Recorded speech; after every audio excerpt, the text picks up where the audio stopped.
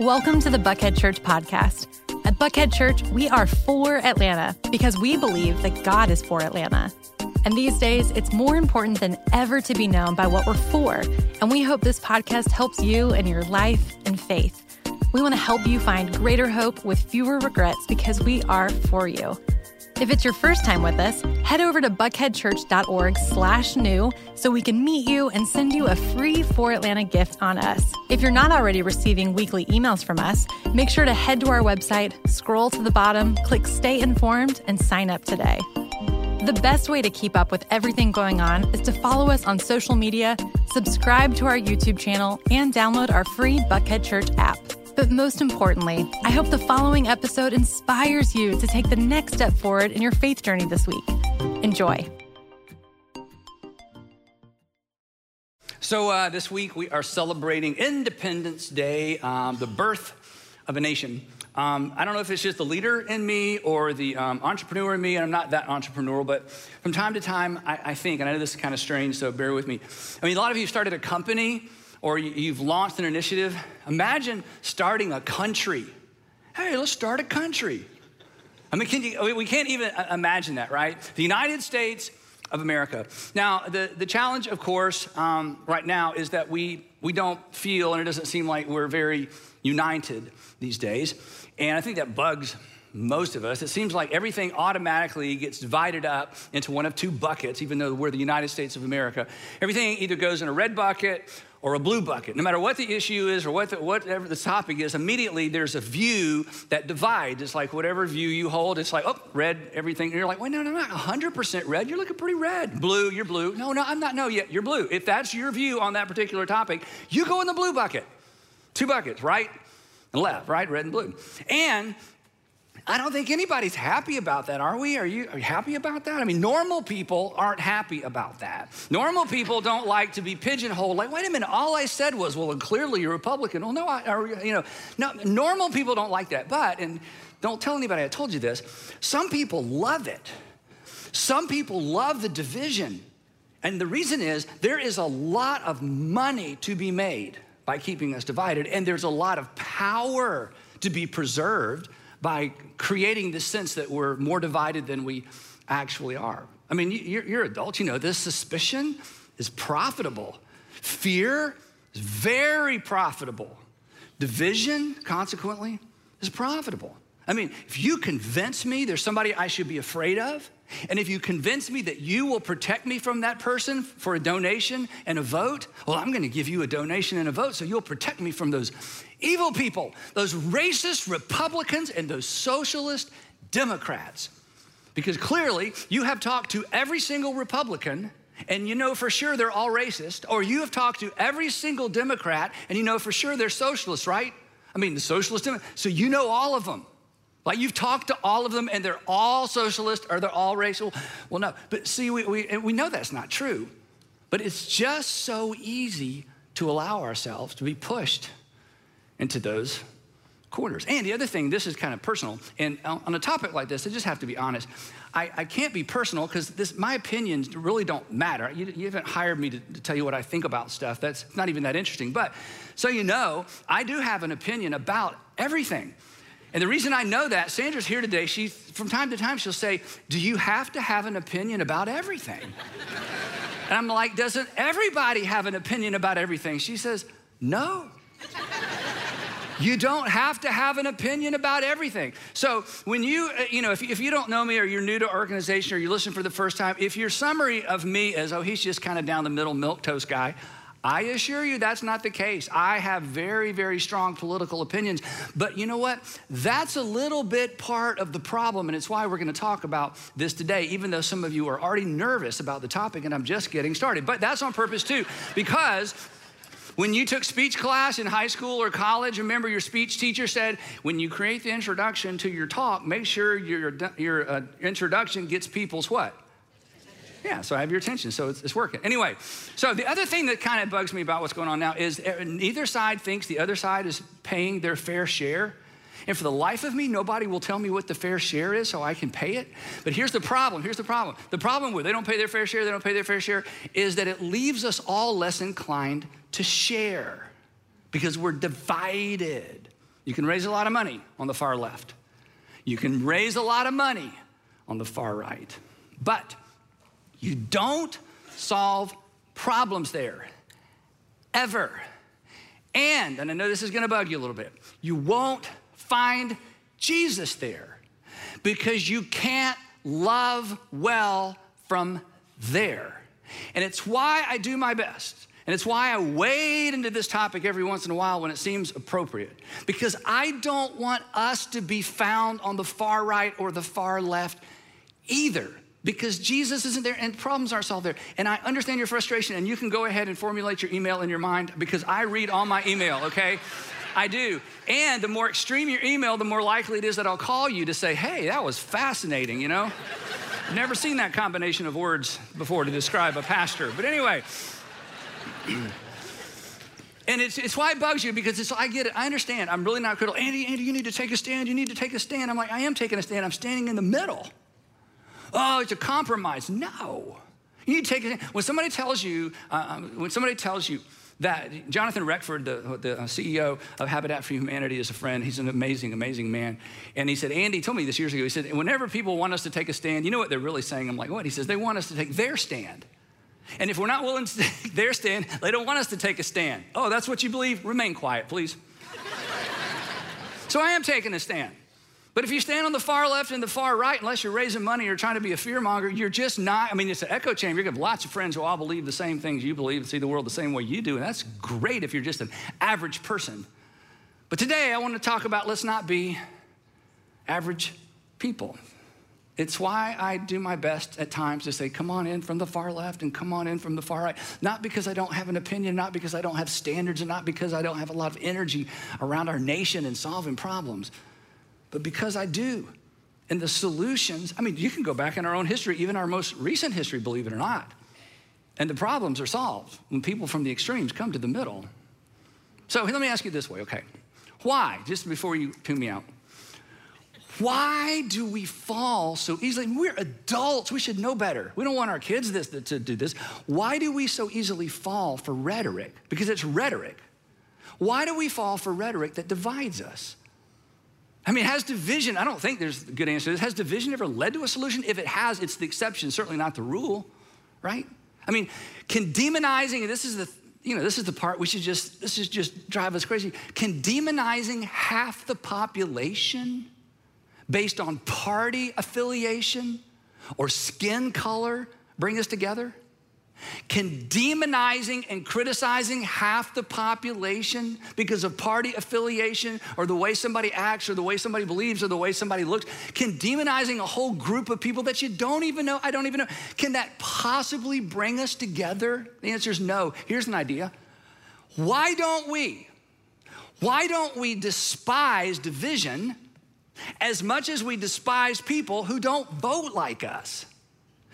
The enemy is not the Republican or the Democratic Party. Our enemy is not a party. Our enemy is the division, because it slows everything down and it causes people to be hurt and it causes people's voice not to be heard when the pendulum swings from one extreme to the other. So why don't we all just decide? You know who the enemy is? The enemy is the division.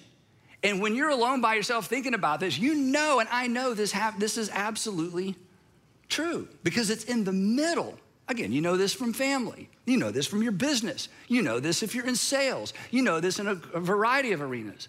That in the middle is where people lay aside their entitlement. In the middle is where people are willing to lay aside their personal agenda to do what's best for one another and to solve problems for the community. In the middle, what's obvious becomes apparent. In the middle, we all agree on this, regardless of your political persuasion or your religious persuasion, or if you even have one. In the middle, we say, yeah, here's what's obvious, here's what's apparent. What's best for people is what's best. What's best for people is what's best. What's best for people is what's best. And in the middle, we can debate what's best for people without dehumanizing and without demonizing people who don't agree with us about what's best for people. Because we will always disagree around the edges and we will always disagree around the margins about what's best for people, but we can't disagree, and hopefully we don't disagree that what's best for people is what's best. And those solutions are found when we come together and leverage our resources, all of our resources, all of our brain trust to solve the big problems that we wrestle with in our communities, in our nation, and ultimately in the world. And it seems to me, I mean, maybe I'm naive that every American should be able to see through the spin that characterizes our politics. But Christians, and by Christians, I don't just mean people who believe, Jesus is the Son of God. I'm talking about Jesus followers, people who are trying to live this thing out. We, of all people, should be able to see through and poke through and make our way through the spin. So here's what I want to do for a few minutes. And this is going to be uncomfortable for some of you, and I understand it. And I've asked you to do this before. For just a few minutes, and if you're new, or if you're watching for the first time, I know you're suspicious and you've got your guard up. I understand. You should, I would like for you to try to take your political filter off your face for just a few minutes. Your Republican filter, your Democrat filter, your libertarian filter, your librarian filter, whatever your filter is, your MSNBC or Fox News or Newsmax or CNN or whatever. If you could just take the political thing off, and I just want you to set it, don't let it go too far, okay? I want you to set it right there beside you, because when we're finished, I want you to pick it back up, put it on, because I don't want to have to go around and clean all those things up off the chairs, okay? So you brought it in, you wore it in, I just want, if just for a minute, if you'll take it off, set it, and then when I'm finished, you can just put it back on and go out and, be whoever you want. But I just want you to try to listen for a couple of minutes, all right? And again, pick them up on your way out. One thing, to start with some common ground, because I think to move forward, we got to find the common ground. The common ground, one thing that we all appreciate about our nation, I hope we all do, is our Bill of Rights. Bill of Rights is the collective name for the first 10 amendments to the U.S. Constitution. It was created, as you know, to protect individual liberties, because the founders were so amazingly smart. They get a lot of grief these days, but goodness gracious, they started a nation. And what they even said about their own work, as we'll see in a few minutes, it's amazing how transparent and how realistic they were about the limitations of what they formed. So the Bill of Rights is, free speech, free press, a right to assemble, freedom of religion, the right to bear arms, due process, the right to a jury trial, the right to not be overwhelmed with search and seizure. Anybody see what I did here? Bear arms. It should be bear arms. Can we go back? Can we show them before? It said bear arms.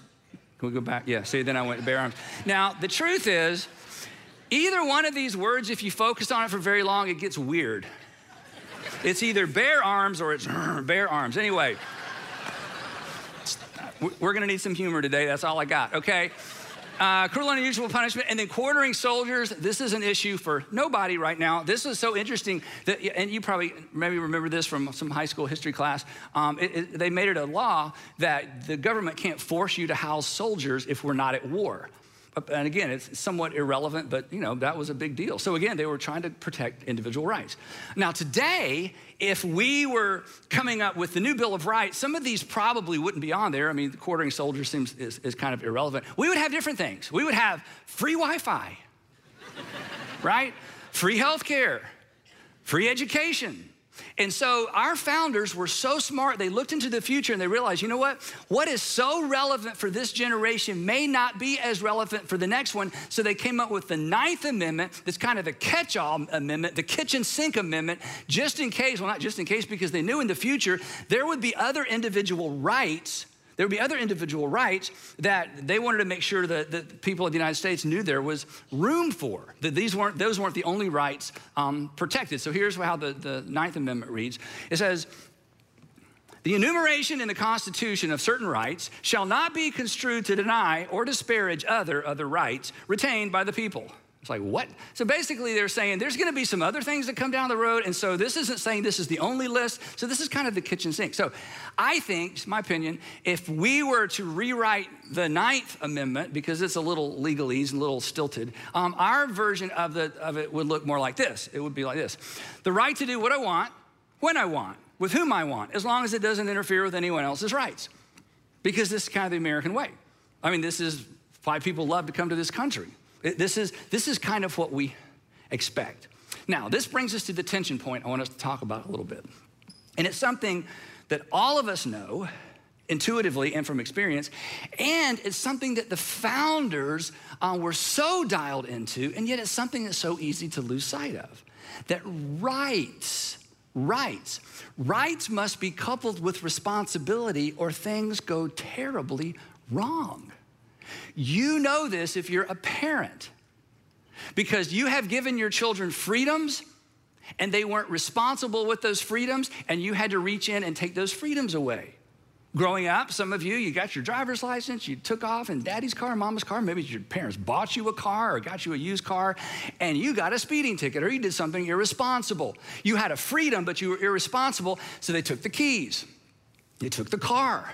Some of you growing up, your parents took your door off of your room. Some of you had that punishment. Or maybe you've taken the door off of a child's room. Why? Because I've given you the freedom to have your own space. You have been irresponsible with that freedom. I'm taking your door only because I can't take your room, and your brother and sister do not want you to move in with them. So there has to be a combination of responsibility to go with freedoms, right? Individual rights must be coupled with individual responsibility, or this whole thing doesn't work. Because again, you know this, rights without responsibility, you know what it leads to? It leads to isolation and ultimately to anarchy. That liberty, apart from responsibility, undermines liberty and requires more laws. So theoretically, if you're kind of following me, what we need in addition to the Bill of Rights is we need a Bill of Responsibility. But this is impossible, because you can't legislate responsibility. And yet without responsibility, individual responsibility, we isolate and we divide. And the founders knew this. This is so amazing. John Adams, second president of the United States. Now, when I read what I'm about to read, you may have read this before or heard this before, and it's like you're gonna go, yeah, that's right. But I want you to think about who is saying this or who wrote this. This is the person, these are people who are at the epicenter of the process of developing the Constitution of the United States. And you know a little bit about constitutional history, how long, how many people, how many voices, and wrote, and they rewrote, and they rewrote, and they rewrote, and so many drafts. So you've got the smartest guys, in our nation at that time, totally committed to coming up with the best document possible. And when they're finished, they are all aware of the problem, and they're not afraid to state it. And here's his version. Our Constitution was made only for a moral and religious people. Don't kid yourself, he says. We've done a great job. I think it's a great document. I think we're off to a good start. But don't kid yourself. As careful as we've been, as meticulous as we've been, it won't work if the people for whom this was written are not moral and religious. It is this is amazing. It is wholly inadequate to the government of any other. So, hey guys, what do you think about your document? Well, it's pretty much inadequate. Wait, you've been in here for months. I know, but it's inadequate. Unless the people of this nation understand that there is a moral absolute, a sense of ought to, that stands outside our laws and above our laws, and outside our nation and above our nation, that stands as ruler and king and authority over our conscience. Unless there is a collective sense of conscience, it's not going to work. That they understood, they knew apart from this, a moral sense of obligation, whether it's religious or not, we're gonna talk about that in a minute, that the American experiment in freedom would fail. Because when my rights infringe on your rights, who's to say who's right? This is why we have laws. Because when rights collide, you know this, the law decides. But when you have a group of people who have abdicated an understanding, a shared sense of understanding of what is ought and what ought not to be done, then our collective conscience begins to evaporate, it begins to devolve and to be undermined. And when that happens, you know what you need more of? More laws and more laws and more laws and more laws, and close the loopholes, close the loopholes, close the loopholes, more laws, more laws, more laws. But the problem with law is this. Law reflects the minimum requirement. How low can I go and still get to go home? That's what the law tells you. How low you can go and you still get to go home. The law tells you and tells me what we can get by with. It's designed to keep bad things from happening, but the law doesn't inspire us. It doesn't inspire greatness. It doesn't inspire virtue. It doesn't inspire us to be responsible. I mean, traffic laws are great, but traffic laws don't make you a courteous driver, do they, right?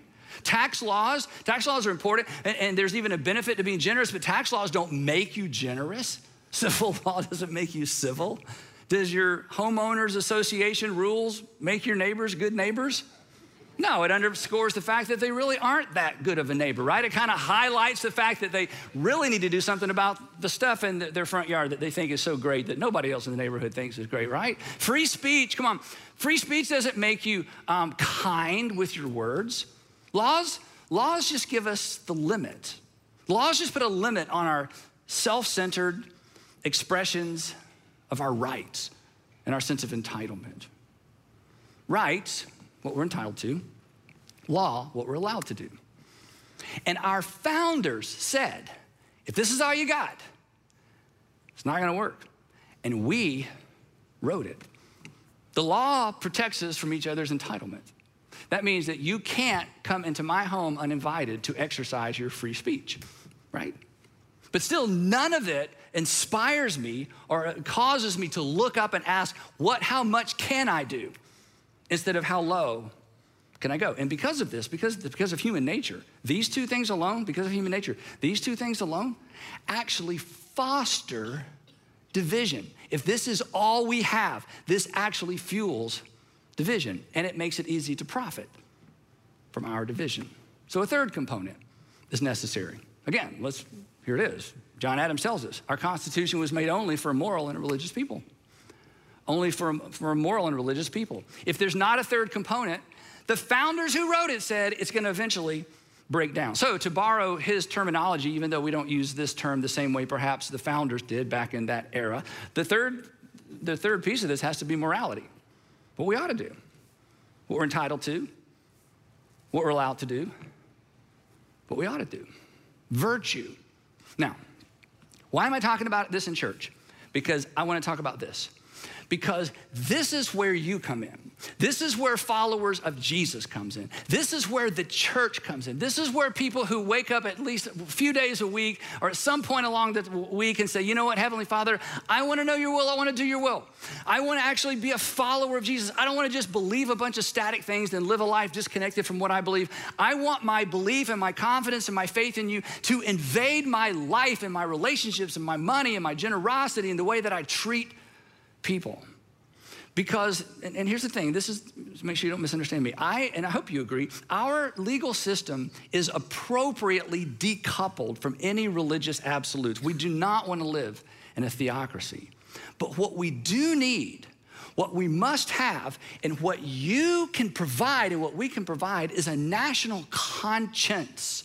A national conscience informed by the law of Christ. Now, if you're not a religious person or a Christian person, you're like, oh, here we go. No, just hang with me, okay? This is super important. The law of Christ, that phrase, the law of Christ, is a phrase that doesn't get much airplay in church and in Christendom, which is so unfortunate. And I didn't even grow up knowing about this until I began reading the New Testament. The phrase, the law of Christ, is a phrase the Apostle Paul coined to describe and to summarize Jesus' new covenant command. That before Jesus was crucified, he said, Moses was your guy, now I'm your guy. Moses was your guy, now I'm your guy. Moses gave you the law, I'm giving you a new law. How many? Just one, and here it is. As I have loved you, as I've honored you, treated you, cared for you, accepted you, as I have done for you, he says to his followers, I want you to do that for everybody else. And the Apostle Paul comes along. He was the greatest Pharisee who ever lived. We know because he told us, very good self-esteem, very, very healthy sense of self-esteem. So I'm the greatest Pharisee ever. And then he said, all that great stuff I did as a Pharisee, it's like garbage compared to following Jesus. And the Apostle Paul comes along and he takes this giant idea of do for others what God through Christ has done for you, and he calls it the law of Christ. He references in Galatians chapter 6 and 1 Corinthians chapter 9, verse 21.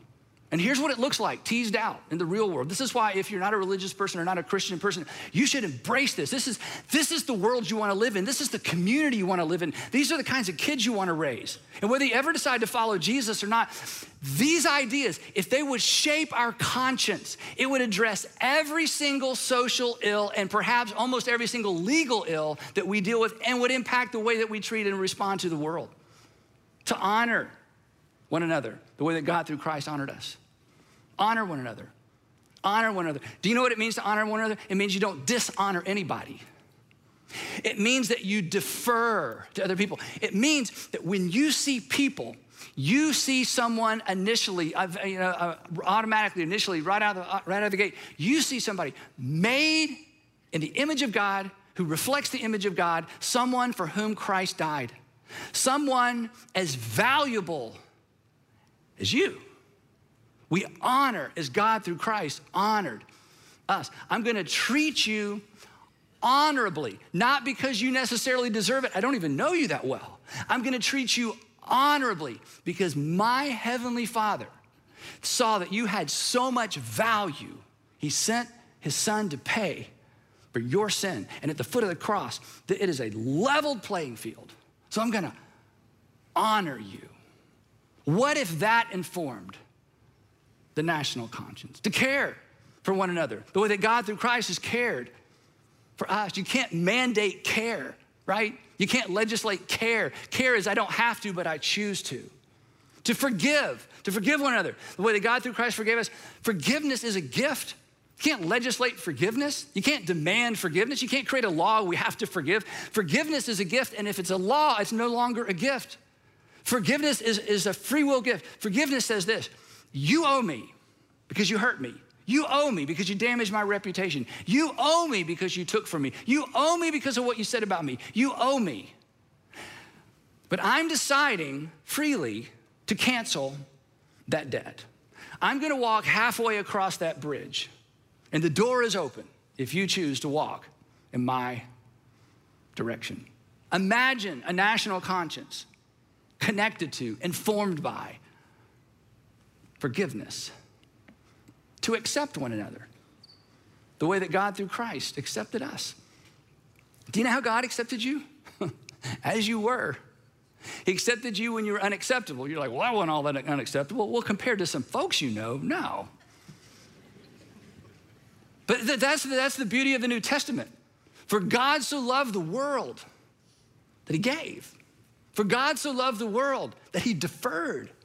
That God so loved the world that he served and he cared and he accepted. And Jesus says, okay, you're not gonna remember all those 10 commandments. You're certainly not gonna do them. There's a whole bunch of others and they were great for their time. Moses was your guy, I'm your guy. Now listen to me, look at me.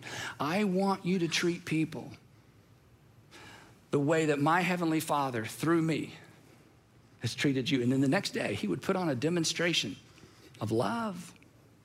They would take their breath away and take their sin away and honestly take all our excuses away to love the way that God, through Christ, loved us. What if that shaped the national conscience? Our founding fathers who wrote the document said, if it doesn't, it's just a matter of time. The Apostle Paul, again, who's the greatest Pharisee, then becomes a Jesus follower, he's writing his letter. He writes these letters, the circulars that were circulated through churches in the first century. He's writing one particular letter, and it's to Judean and Gentile Christians, and he's reminding them, hey, you're not under the old law. You're not under the law of Moses. Moses was your guy, Jesus is your guy. But he's warning them, he's saying, look, you're not under that law, but don't do what most people do when the restrictions are lifted. Don't do what most people do when the restrictions are lifted. Again, guys, you probably remember like I did the first time you were able to get in one of your parents' cars without your parents. And you were free, right? I was in a 4-door beige Catalina 455 4-barrel, which means nothing to most of you, but I'm telling you, it was a tank and it was all steel, and why in the world they let me drive off in my mom's car, I don't know. And I was not, just admit, I was not careful because I was not supervised. I was not careful because suddenly I had this new freedom and I could do what I want to do. I don't have somebody over there in the passenger seat, trying to stick their foot through the floorboard of the car to slow us down, Whenever we get new freedoms, our tendency is to abuse those freedoms. Paul says, look, your Heavenly Father has reduced it to one overarching command. But because certain restrictions have been lifted, don't leverage your freedom for your benefit. Here's what he says. You, my brothers and sisters, were called to be free, yes, but what? But don't use your freedom as an excuse to do whatever you want to. But don't use your freedom to indulge the flesh. In other words, you're free, but you're not free for your sake. You've been resourced, you're not resourced just for your sake. You have opportunities, it's not just opportunities for your sake. You have entitlement, you have rights, you have law. You live in the United States of America, hello, but it's not just for your sake. So here's what he's saying. Don't stoop to, is it illegal? If it's not illegal, it must be permissible. Don't stoop to how low can I go? He says, you've been given a brand new freedom, but I don't want you to consume it on yourself. Rather, and he goes right to the heart of Jesus' new covenant command. Rather, here's what I want you to do with your freedom. Rather, I want you to use those resources. I want you to use your margin. I want you to use your freedom to serve one another humbly in love as your Savior served you. But neither the law nor the Constitution or the Bill of Rights can make us serve one another. As an American citizen, you have every right not to. As an American citizen, you are entitled not to. The question is, will we choose to? Because unity can't be mandated. Unity must be chosen. And here's the most important part.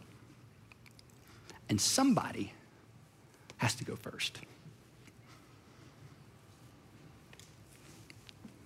How about going first? In your family, in your community, at work?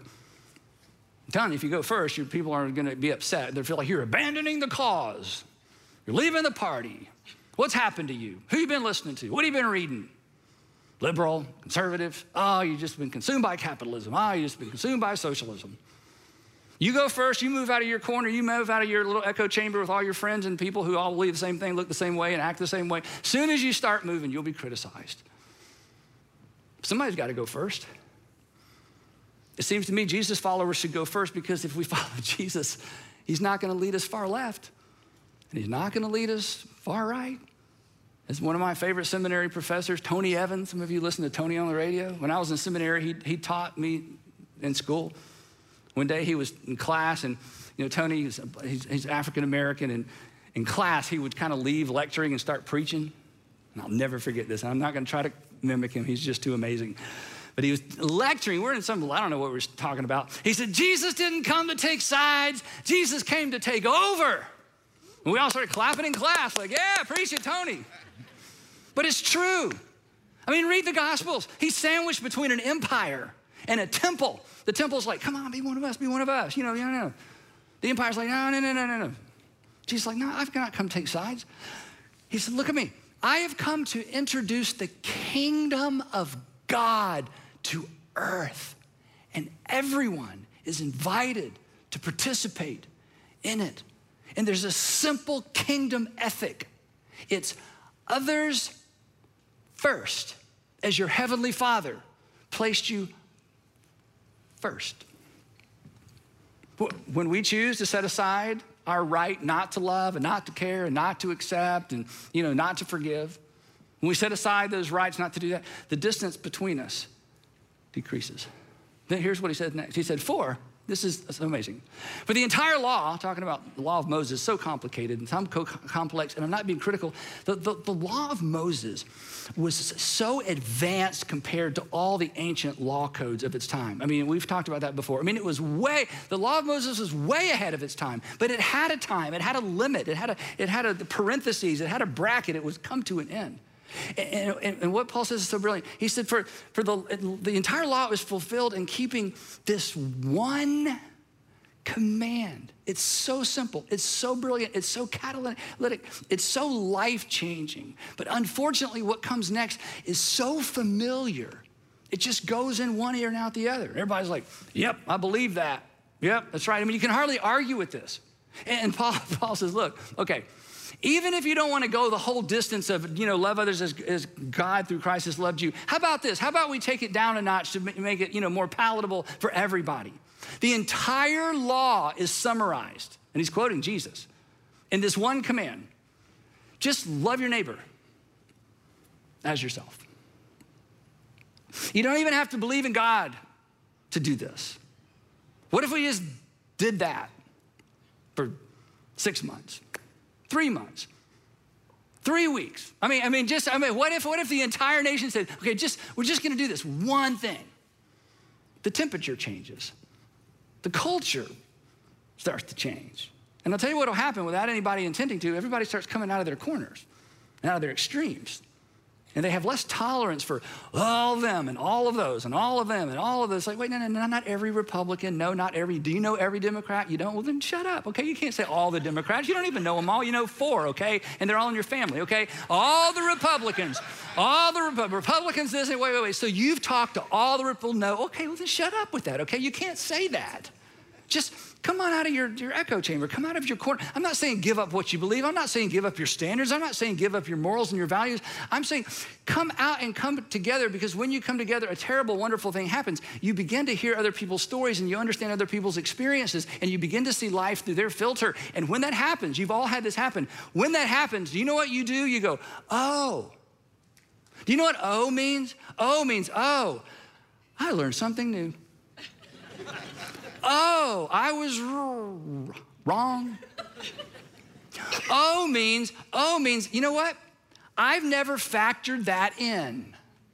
Oh means that problem is not as simple as I thought it was. Okay, don't forget this. If you're way over on the right or you're way over on the left, don't ever forget this. The further you are away from a problem, the simpler the solution appears to be. The further away you are from a problem, the simpler the solution appears to be. The further away you are from a problem, the simpler the solution appears to be. And this is why when people have shared experiences, or I should say share their experiences, when we begin to get into the lives and the stories and the backgrounds and the narratives of people that aren't exactly like us, vote like us, and I'm not saying change parties or change anything, but when you move toward the middle, you learn, you grow, and you say, oh, and your perspective is different. And suddenly what was, why don't they just stop? Why won't they just start? It's like, oh, because from way over there, that problem looks so simple to solve. Mature people understand that. And they don't put up with all the yickety-yak around them that makes everybody think they know how to solve every problem in the world, because they're a gazillion miles away. And come on, we're Jesus followers. We should know better than this. So what if we just did that? Paul tells us what happens if we don't. If we just settle for, law and rights. This is so graphic. If you read the New Testament, you'll read right over this. But I want the I don't know, it's just gross, honestly. I want the grossness of this to settle in. Here's what he says, because he's trying to make a point. He says, if you're just gonna do your rights and your laws and I'm free, I do whatever I want to with my freedom, my resources, and it's just all about me. He says, here's what's gonna happen. If you bite and devour each other, let's just pause and think about that phrase for a minute. If you bite and devour, let me ask you a question. Who in your experience with humans, not animals, humans, what kind of humans bite other humans? What'd you say? Kids, little bitty immature kids who don't know any better. That's who bites other people, right? It's kids bite kids. Paul's going, look, if you're gonna act like a baby, if you're gonna act like a child, if you're gonna be so immature that I'm gonna bite you and pick at you and nick at your heels, he says, look, if you're so consumed by your rights and your entitlement that you just pick and bite, you're gonna devour each other. He says, you better watch out or you will be destroyed by each other. This, to some extent, is a picture of what many of us feel is happening in our nation. We're devouring each other legally. Because every man or every woman for himself or every woman for herself eventually isolates Men unto themselves, women unto themselves, people who look the same way and believe the same way and live in we just get isolated. Every man to himself, you just get isolated. And eventually, some of you know this, eventually every man to himself divides a man from himself and a woman from herself. C.S. Lewis says that's what hell is. C.S. Lewis says hell, this was just his vision, it's not theological. He said hell, some of you have read his book, The Great Divorce. It's not about divorce, it's about hell. Why they call it The Great Divorce, you have to read the whole book to figure it out. He says hell is everybody gets whatever they want just by thinking about it. That's hell, because nobody needs anybody and everyone is isolated. So, wrapping up, I wanna give you 3 suggestions. If this sounds familiar, I hope so. I have suggested these things before. I'm gonna come back to them over and over and over because I want us to get it right and I want the church in general to get this right, and it's not easy, but it's so simple. And if we would just put on a different filter, or if we keep our faith filter on before our political filter, we can do this. I mean, I don't know you. This is the world you want to live in. This is the culture you want to raise your kids in. This is the future. And the founding fathers, again, I know I keep saying that, at the epicenter of the action say, hey, if you don't do this part, and we don't know how to legislate it, we could not figure out how to write it into the Constitution. If you don't get this part right, the rest of it, well, it's just a matter of time. Paul's words, you're gonna bite and devour one another. So number 1, 3 decisions. Do what's just, not what you can justify. Just do what's just, not what you can justify. Not what everybody else is doing, what you can get by with, right? Well, I can get away with it. Not how low can I go, but how others first can I be? How high can I reach? How can I help? How can I help? How can I help? Number 2, let's do what's responsible, not what's permissible. If you are not willing to take responsibility for the outcome of a decision, don't make the decision. If you're not willing to take responsibility for the outcome of an option, don't choose that option. Be responsible. When you're irresponsible, responsible people have to come along behind you and clean up your mess. Parents, you understand this. You have to clean up the mess of your children because they're not old enough to clean up their mess. But do you really want a nation where we have to clean up each other's messes because we're surrounded by and full of irresponsible people who think, well, nobody can make me, nobody can legislate it, and I can just kind of leave my mess and walk off and somebody else is gonna take care of it? You don't wanna live in that world. But somebody's gotta go first and decide, you know what? If I'm not willing to take responsibility for the outcome of an option or a decision, then I'm just not gonna choose that option because I'm gonna do the responsible thing, not just what's permissible. And look, it doesn't matter if nobody saw you. You saw you. It doesn't matter what everybody else is doing. Just don't be like everybody else. You're not everybody. You're a Jesus follower.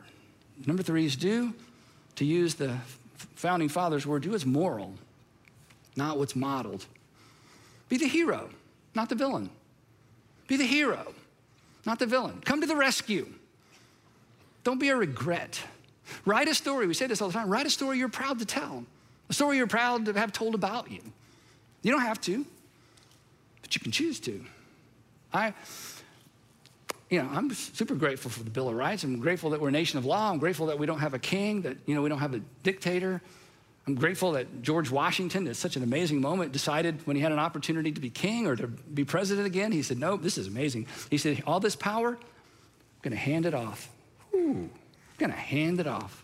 Supposedly King George, it may be a fable, King George heard that when he heard that George Washington decided not to allow himself to be made king, and he decided to hand the power off into a free election. King George said, if that's true, he's the greatest man alive.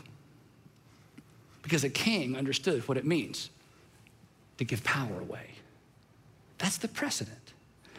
That's the gospel.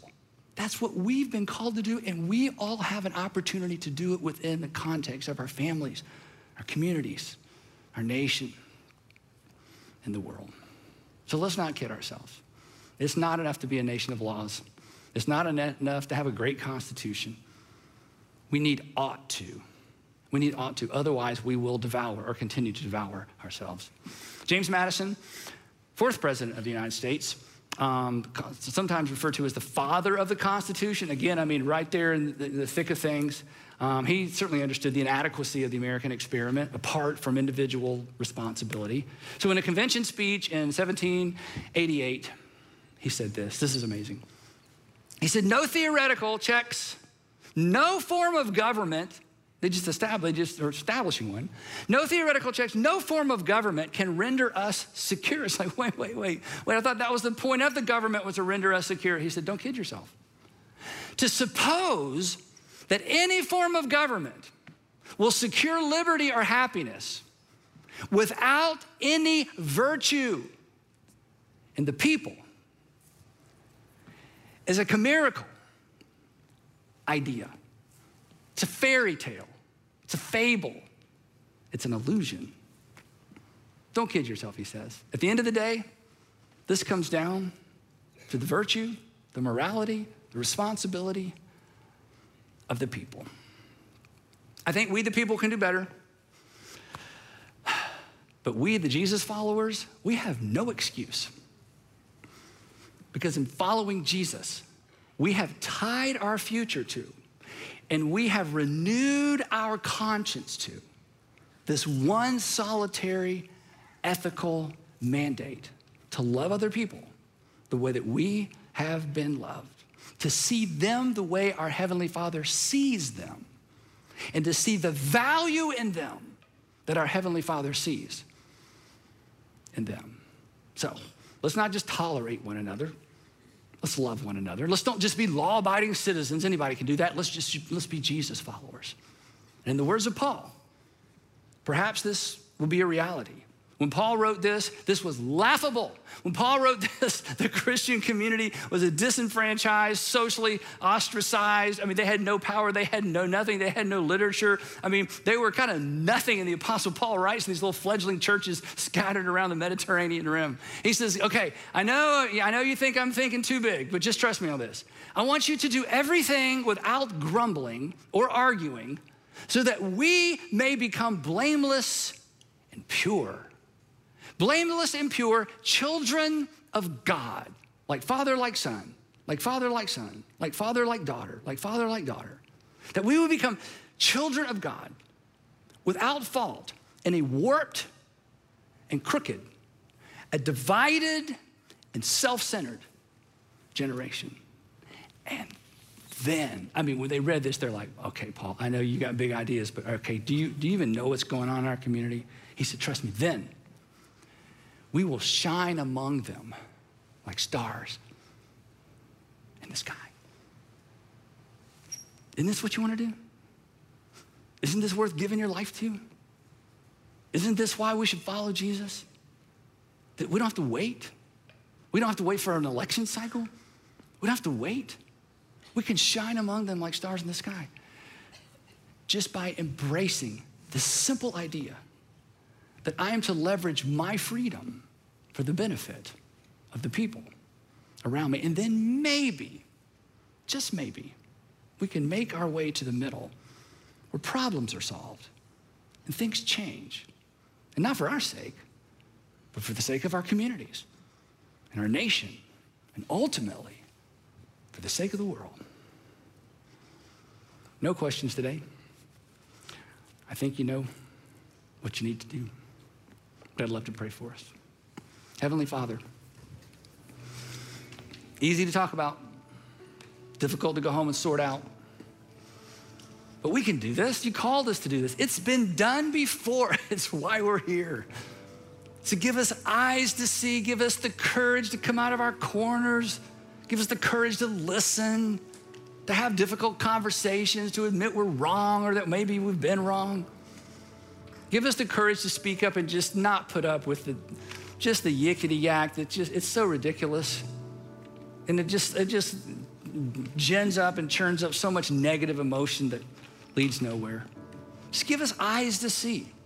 Give us ears to hear. And then give us the courage to act. And I pray all of this in the matchless name of Jesus, who went first with his hands wide open and his palms up, who went first so that we could be forgiven, so that we could be cared for, so that we could be accepted, so that we could be loved. Give us the courage to act in Jesus' name. Amen.